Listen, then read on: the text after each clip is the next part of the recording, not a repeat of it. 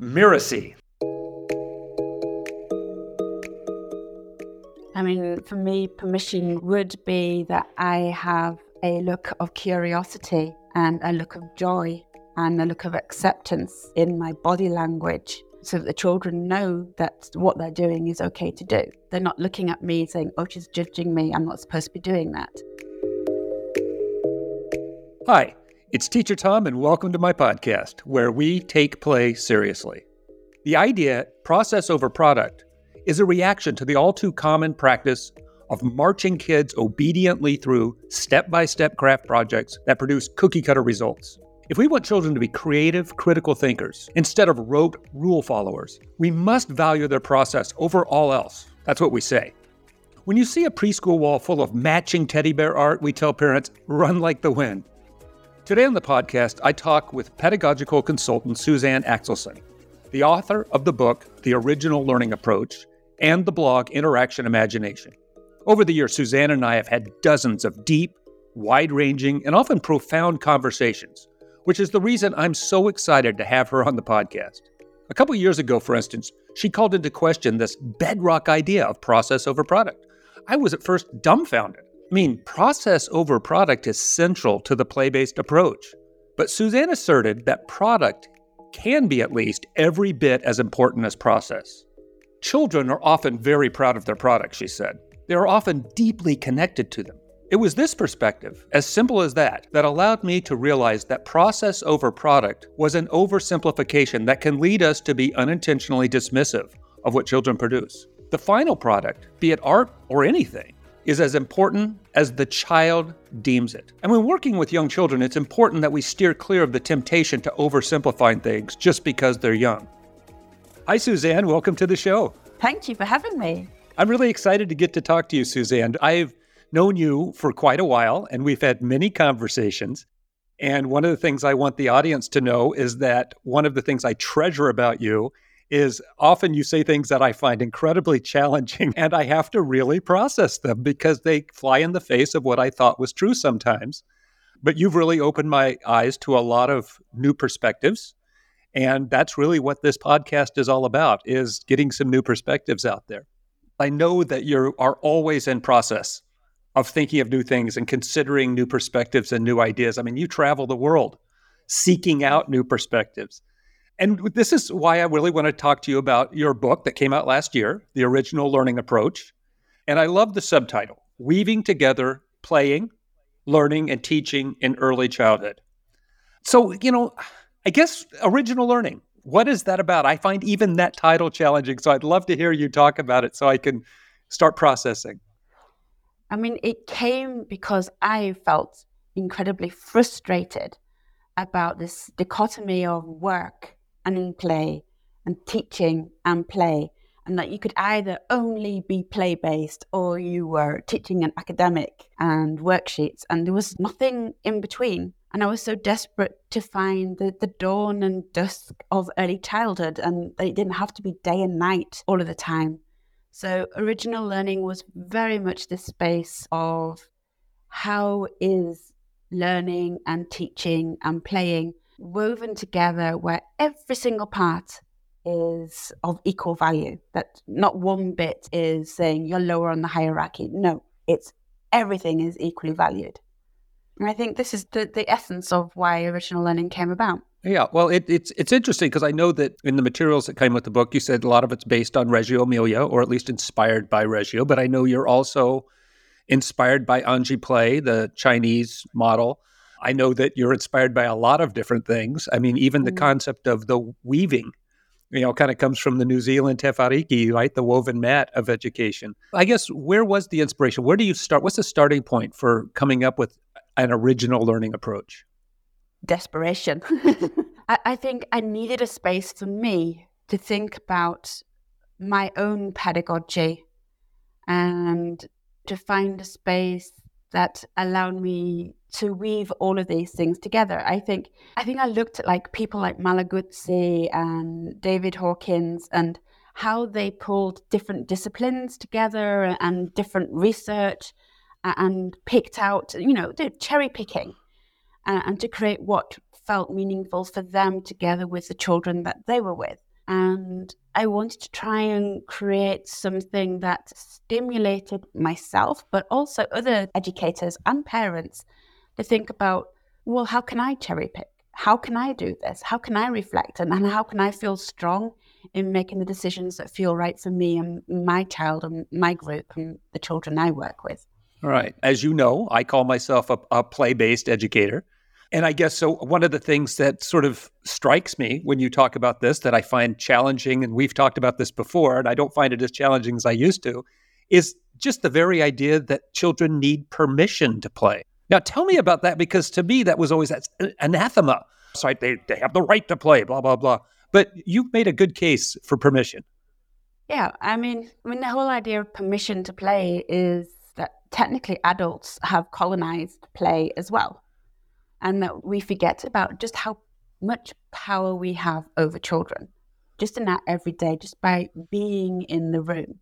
And I think the permission to play is not about the children, it's about us. It's about our understanding of our power and what we're doing to ensure that children do feel that they can play, as in autonomy, not do certain actions that look like play. And I think often there's quite a bit of confusion between those two different things.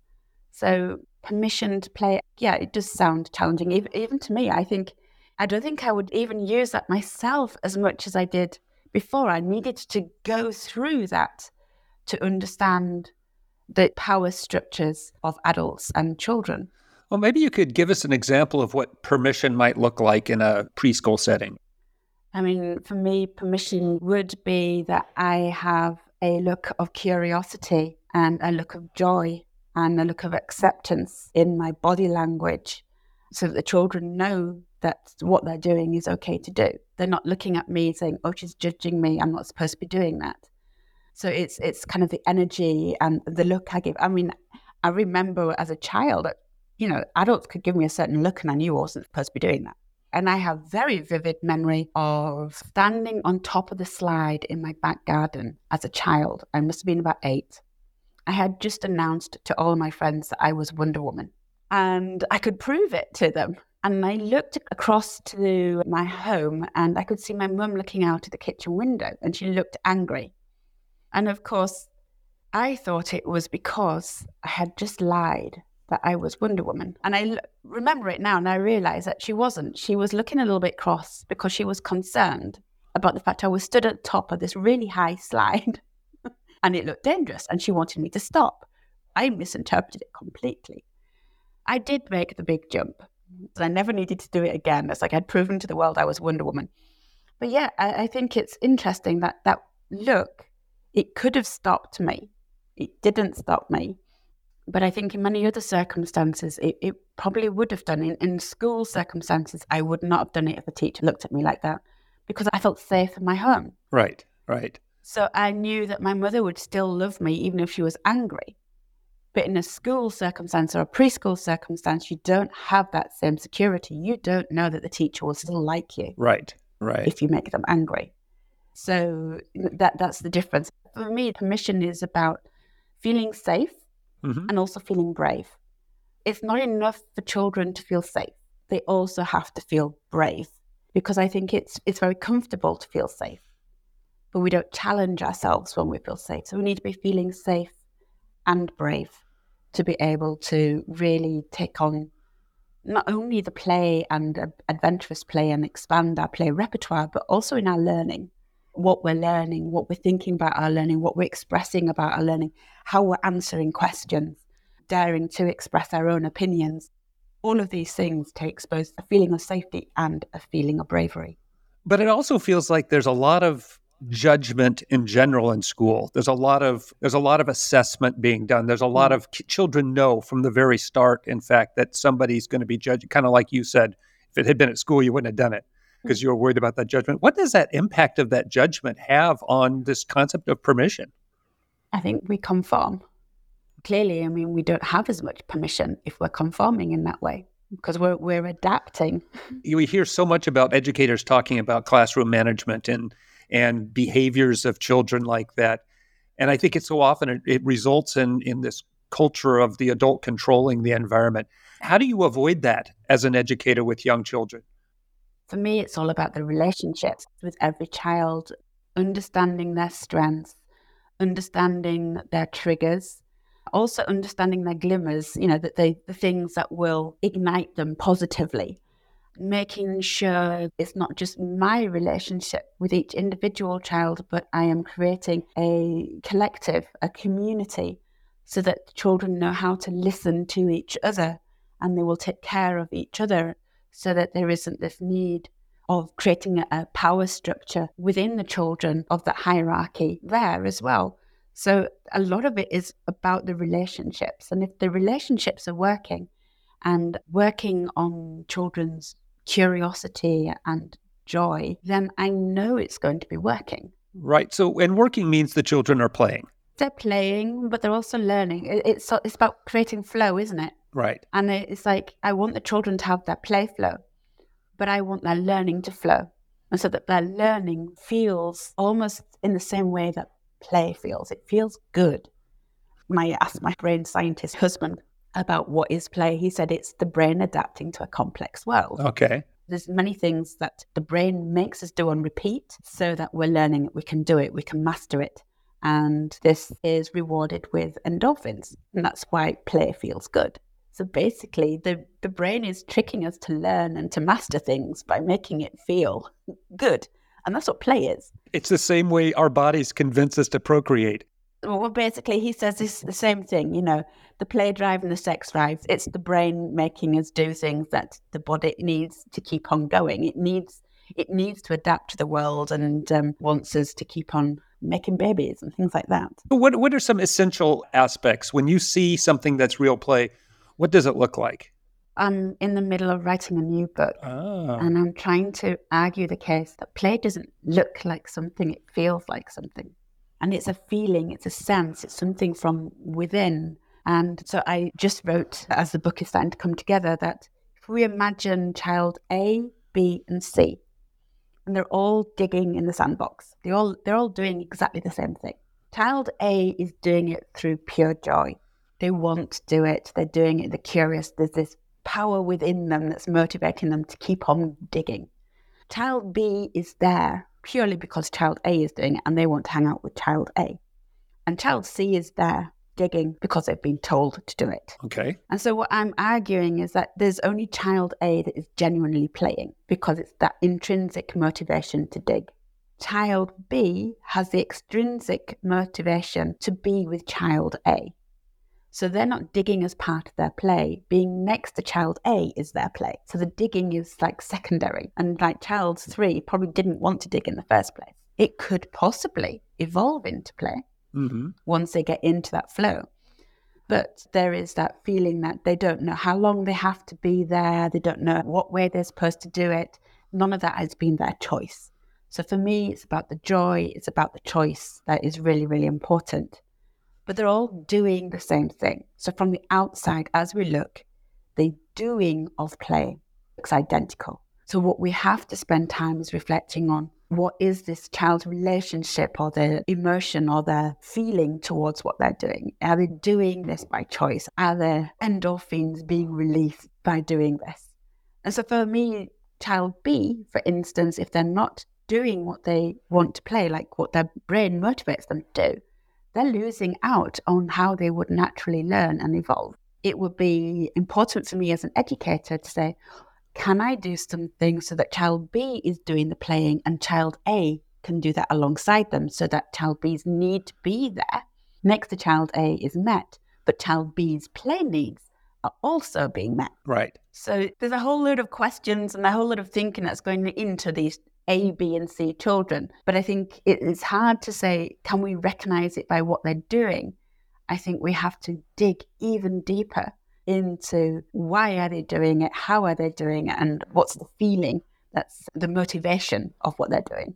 Right. Well, that puts the onus on the adult, the teacher, to be an observer. Very much so. I know you talk about that sometimes it's okay for the adult to lead the activities. Tell us how that works, because that seems very much like maybe the adult controlling the activity, like the older kid coming in and telling the other kids how to do it. How do we enter into play with children without, I don't know, destroying the play? So when I think of original learning, I am thinking that we have 3 roles that we're playing. We play teacher, facilitator, and play worker. And so I am aware all of the time of what roles it is that I am playing to support the children. So sometimes as facilitator, I could be supporting their play or I could be supporting their learning. As teacher, it's very much my role of providing experiences and activities that the children can learn from. It's very much adult-led. And then there is the children's own play, and that I will not mess with. But maybe occasionally children need me as a facilitator so that I will play with them. So I wouldn't technically call it children's own play. It's somewhere like a hybrid of where I'm aware of my own power in there. And this is why I call it play responsive, because the children have to have adequate amount of their autonomous play for me to be able to respond to as a teacher. So the activities and the experiences that I am providing are inspired by the children's play or informed by the children's play. So it's this circle of constantly observing the children, understanding children, pedagogy and child development, all of these different things, observing each child to understand whether they are playing or they're not playing, and also to know when to intervene and when to step back and allow the children to get on. I think occasionally I have been successful of playing with the children as an equal. I think it is an art.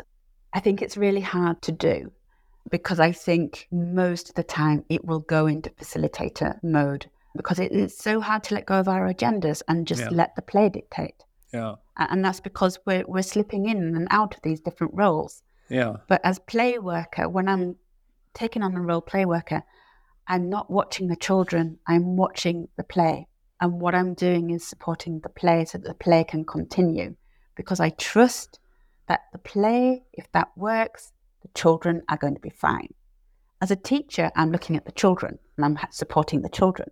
So yeah, it's not what the children are doing, it's my attitude towards it that affects how I see them and what it is that I'm supporting. Yeah, it seems like almost the great art in that is knowing when to step out. Yes, and to be aware that you are going to make mistakes and interfere when you really didn't want to interfere. And hopefully those moments of interference we learn from. Right. And we can say, okay, I interfered. I shouldn't have done that. What have I learned from this? And how can I avoid interfering on another occasion? So I don't think we should be ashamed of making mistakes because I think mistakes are an important part of learning. Yeah. I think we should be ashamed when we are making the same mistake repeatedly because we have not reflected on those mistakes. We're just doing the same thing and interfering constantly because we have failed to reflect and consider it from another perspective. That's really, that is really something that's important to you, is this idea of looking at things from different perspectives. I know you've talked to me about this a great deal. You've really encouraged me. You've put me in touch with Indigenous people and people from all over the world from different perspectives that have allowed me to see the world differently. So I know that is really important to you as an educator. And I think a lot about there must be some level at which the adult needs to perform experiments almost in order to figure out if they're right. Because I'm thinking about child B in your example, who really just wanted to be there because was digging because they wanted to be with that friend. It could be that child's deep motivation is to befriend this child, and that is their play, is what their joy is trying to figure out how to crack this nut. I guess experimental is the only way to look at it and to learn from your mistakes. Absolutely. But I'm going to have to look at, is child A actually wanting to be with child B, or is child B there alongside because they feel compelled and forced and they're technically afraid of child A? So it might not because they want to be with them, they might because they're afraid of being with them and they're alongside because of that. So I'm trying to dig down and find out the motivation behind child B, find out what's going on with child A. Why are they engaging with child B? Do either of these children engage with other people? Is it just parallel play? Do they both need support to interact with each other? So it's like an investigation. And it's like, why is this happening? What's going on in that sandbox? It's not just these 3 children digging. there's so much more to it. You just remind me so much of Socrates. It's just like there's always another question. There's always one more level to go to. And that's what I value about your perspective, is that there's something more to think about in every circumstance. I mean, we're dealing with human beings here. And one of the things that you do with children, and I know is part of the original learning approach, is philosophy. Yes. I don't think many people think of young children as philosophers, but you see them as deep, deep thinkers. Absolutely. Given the right circumstances, I think the philosophy sessions, when I look at them and reflect on them, I realize that it was mostly about listening, learning to listen to each other and valuing the voice of the peer. Because I think children say stuff that sounds philosophical nearly all of the time, but it's not always philosophical from them. It's just like a really random question that just randomly popped into the head. Right. It's not like a philosopher that goes, I need to think deeply about this. They don't think that deeply. It pops into head. It just sounds very philosophical. Right.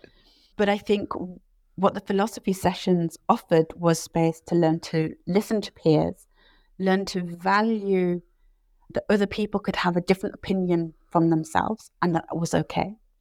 Learning to recognize the right to change their mind, and that was okay.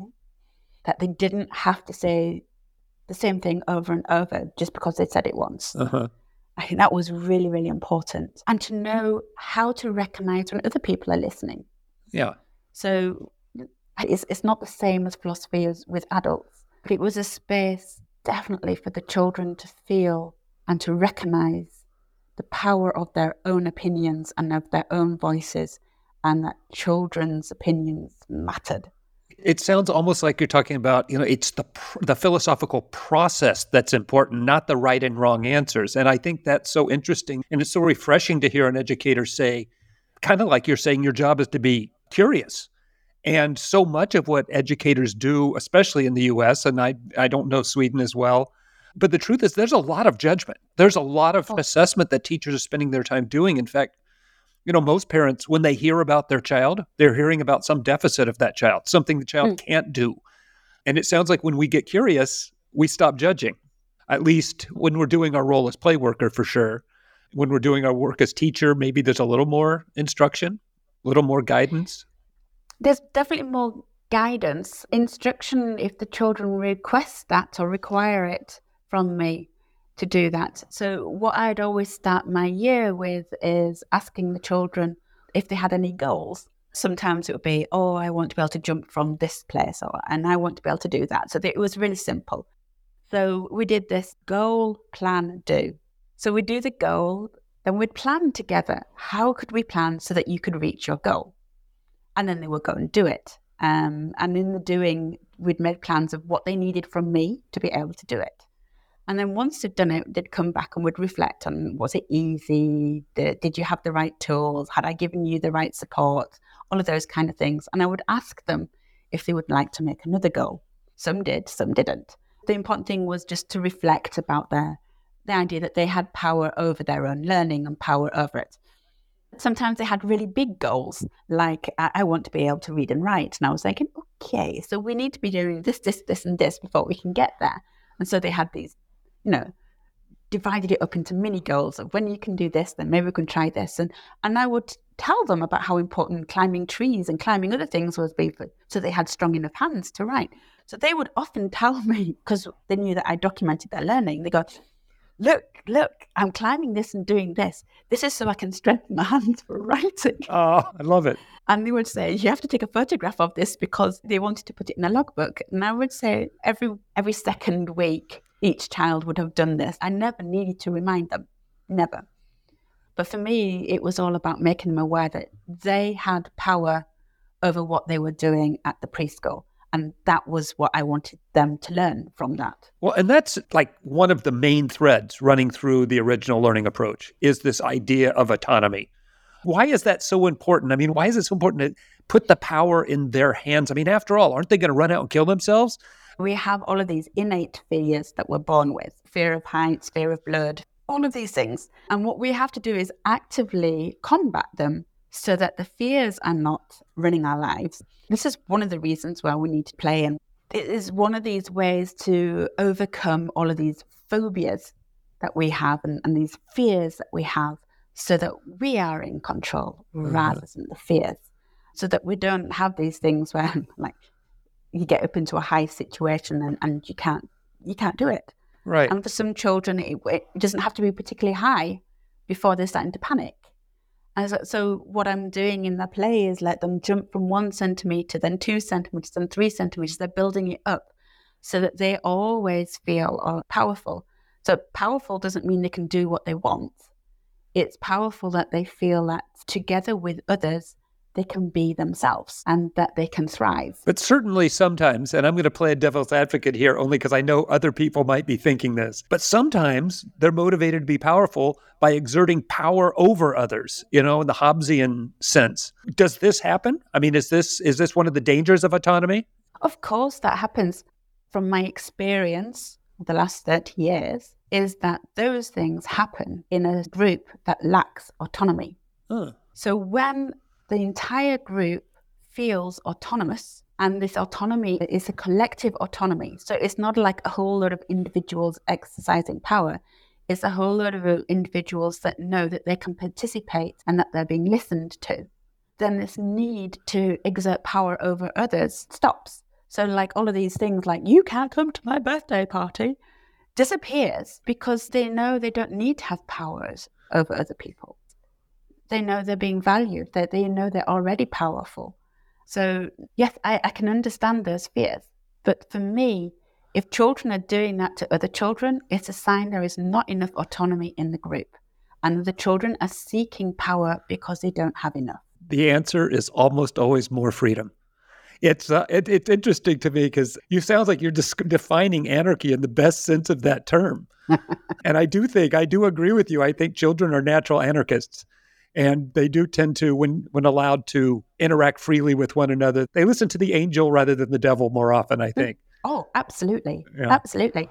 I mean, I think play is considered subversive, really. Yeah, shockingly. And that's why it's being constantly controlled. Because if children were playing, or if adults play all the time, we're going to be working out things that the system doesn't want us to work out. That's right. For me, play is about social justice and peace, and control is the antithesis of that. Exactly. Suzanne, what an incredible conversation. I just love talking to you, and I always feel so much smarter. You've sparked so many things for me to think about and to reflect on.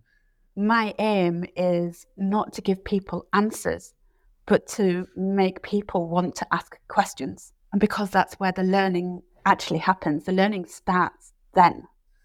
Suzanne, we're about to wrap up here. I just wondered, is there any final words you would like to leave this audience with?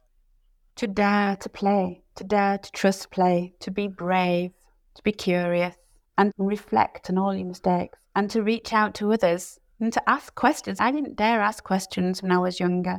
I wish I'd asked more questions. I have always treasured my time with you, and I hope we get to see each other again very soon. Thank you so much for your time. Thank you.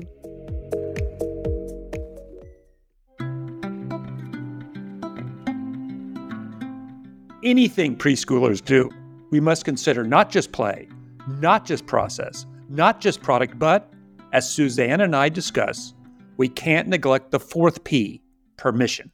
Just as it took me a while to accept the notion that a child's product can be as important as their process, I was at first taken aback by the idea of permission. I mean, after all, children shouldn't need my permission to play. It's their right to play. Who am I to be giving permission? But the truth is that whether we like it or not, there are hierarchies in this world, which makes permission necessary, especially when adults and children are together. As I've come to understand it, permission is an experience between two people, or between two aspects of oneself, characterized by allowing, accepting, and belonging. It doesn't have to be a formal thing. In fact, it's usually as simple as a facial expression. In our conversation, Suzanne talks about her own experience as a child playing on the slide, and how an adult's frown let her know she did not have permission. To give another example, imagine a toddler who discovers a beetle. If she turns to smile at her grandfather and he smiles back, even without saying anything, this is permission for her to be who she is. The toddler now knows that they are in an environment of permission. Not only that, but it's a place where the child is also giving permission to the adult. It's only within the environment of permission, a place where we know we are welcome to be ourselves, that we can fully and honestly engage in the playful process of anything that is personally meaningful. It's in this context that we can share our unique, individual potential with society. You can't truly be yourself without community, Suzanne once told me. You can only try to be your unique self together with others. This is why permission is essential. This conversation about permission is part of a wider discussion about what Suzanne calls the original learning approach. What stands at the center of her approach is a thoughtful adult, one who does not oversimplify, but rather embraces all the beautiful complexity of human relationships. It means understanding that we serve multiple roles in the lives of young children. It means being open to change. It means listening with our whole selves. I hope you enjoy my conversation with Suzanne as much as I did. So, that's it for this episode of Teacher Tom's podcast. Thanks for playing with me.